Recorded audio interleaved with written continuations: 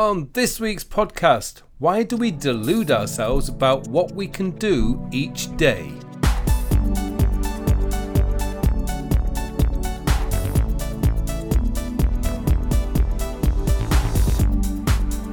Hello and welcome to episode 125 of the Working With podcast, a podcast to answer all your questions about productivity, time management, self-development and goal planning. My name is Carl Pauline and I am your host for this show. So, how many tasks on average are you rescheduling every day? If you find yourself rescheduling tasks, you are likely deluding yourself about how much you can do each day. And it's a problem I find in many people's productivity systems and often causes people to falsely believe to-do lists and time management is not for them. The good news is, once you accept reality, it is a problem you can fix very easily, and that is what I will be talking about today. Now, before we get into this week's answer, I just want to give you a gentle reminder that many of my courses are on a very special offer this month, and you have a chance to pick up 4 of my all-time best courses for just $40 or for as little as $10 each. Now, time is running out as this very special offer will be ending soon, so head over to my learning center and get your bundle today. You will not be disappointed. All the details are in the show notes. Okay, it's now time for me to hand you over to the mystery podcast voice for this week's question. This week's question comes from Frederick. Frederick asks, "Hi Carl, I have trouble completing all my tasks most days. I find I'm having to reschedule sometimes half of the tasks I set for myself. Is this normal or am I doing something wrong?" Wow, thank you, Frederick. I've been reading quite a few articles recently on this problem myself, and it seems you are not alone. One article in particular caught my attention, which I will link in the show notes. David Sparks of the Max Sparky podcast wrote about the delusion we have about how much we think we can do and the reality of what we actually can do each day. High expectations and hope rarely lead to a good outcome. What we need is to reduce those expectations and remove hope from the equation when we plan our day. The question is, how do we do that? Firstly, understand you have a limited amount of time each day, and with that time limit, you also have limited resources of focus and concentration. What this means is, as the day goes by, your ability to focus and concentrate diminishes too. Your brain has a limited capacity to stay focused. And so, while it might be easy to keep adding tasks to your daily to-do list, it becomes much harder to stay focused on completing those tasks as the day goes by. That's why most people hit a mid-afternoon slump.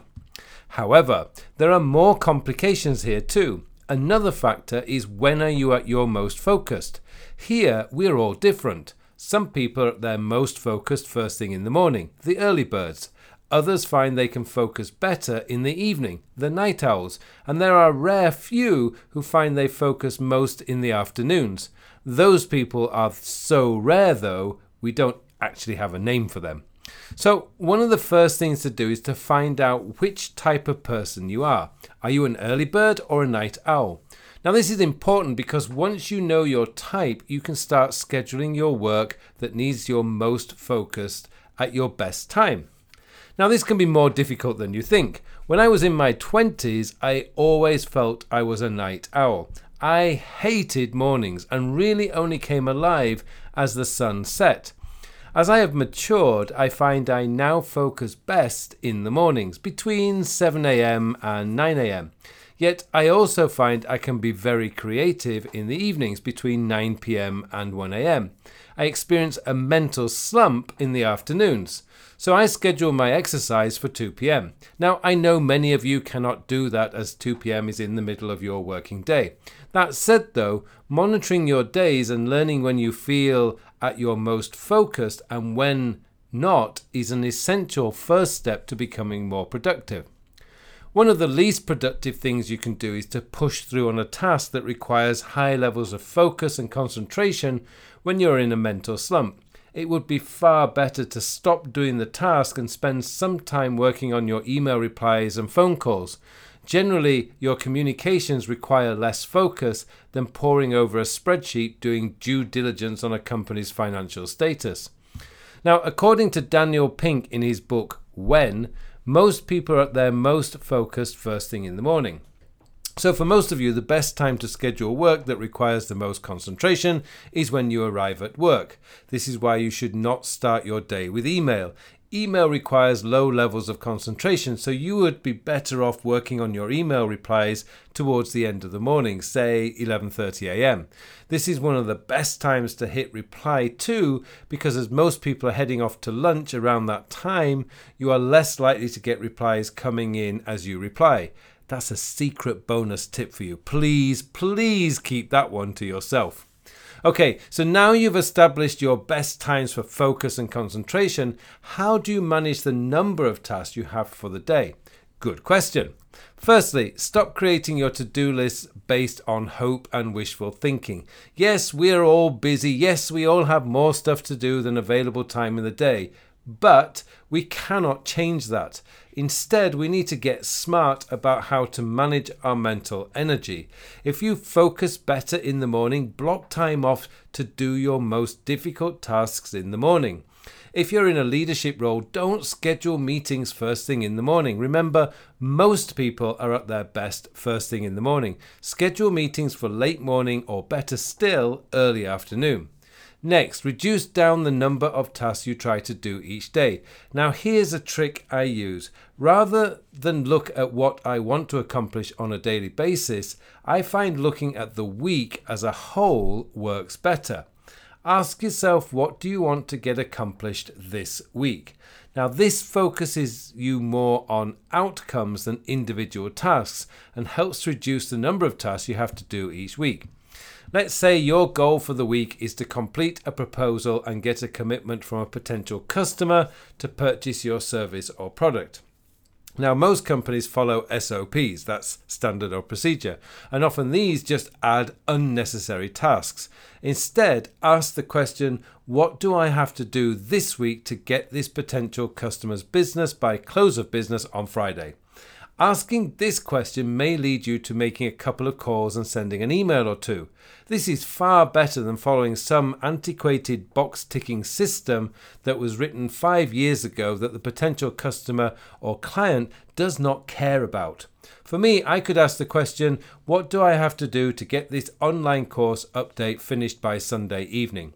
When I ask that question, I may decide I need to cancel my teaching assignments on Thursday so I could spend all day in my studio recording the classes. Sometimes that's the only way you're going to get something done. As the saying goes, if it's important enough, you'll find a way. If it's not, you'll find an excuse. If I had a task such as complete course update, I know that task is going to get rescheduled and I would likely miss completing the update. A task this big needs a lot of focused time. It's far better to block a day off to get it done than to keep discovering I don't have time to do it today. Now, I've heard the excuses about not being able to block a whole day off to complete a project or task, and I've worked in enough industries to know this is partially true. That said, I also know that if a project needs to be completed by the end of the week or month, the successful are willing to pull out all the stops and do whatever it takes to get that project completed. Like I said, if it's important enough, you will find a way. If it's not, you'll find an excuse. This one is your call. Talk to your boss, talk to your customers, explain the situation. Do whatever it takes to carve out the time to complete the project. You need to get intentional about what you want to accomplish each day. Sure, you're going to get a lot of stuff thrown at you. That's called life. As a productive person, you need to learn to manage that stuff, prioritize the important and discard the not so important. It's hard, it takes practice, but it's well worth it because of the productivity benefits you will get from it.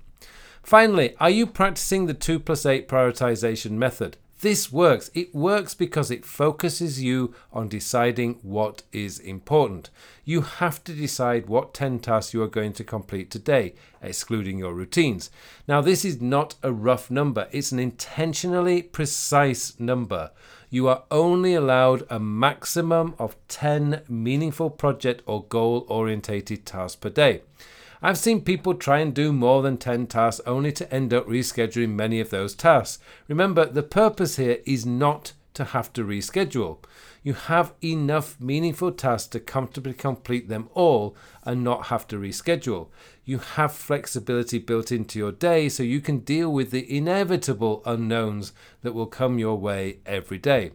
Think of it this way. If you have to reschedule a task, you failed. No excuse. You tried to do too much and you screwed up. Stop, review and ask why, and then adjust accordingly. A lot of becoming better at managing your time and becoming more productive is really about making tiny adjustments until you discover your own sweet spot, the place where the number of tasks and the type of work you do is manageable and has enough flexibility built in so you can deal with minor emergencies, interruptions and distractions as they come up. Most people never reach that sweet spot because they don't stop and figure out where their sweet spot is. Instead, I find most people are better at coming up with excuses about why they are different and why something that works for billions of other people just couldn't work for them. If you're having to reschedule tasks every day, then whatever you're trying to do is not working. If you find you need to reschedule once or twice a week, that's not really a problem. Sometimes the unknowns in the day will derail you. But for the most part, you should be organizing your day so you are not rescheduling much, and that takes a lot of honesty and analysis. But that honesty and analysis will free you up to make better choices about how you manage your work each day. Hopefully that has helped you, Frederick. Thank you so much for your question, and thank you to all of you for listening. It just remains for me now to wish you all a very, very productive week.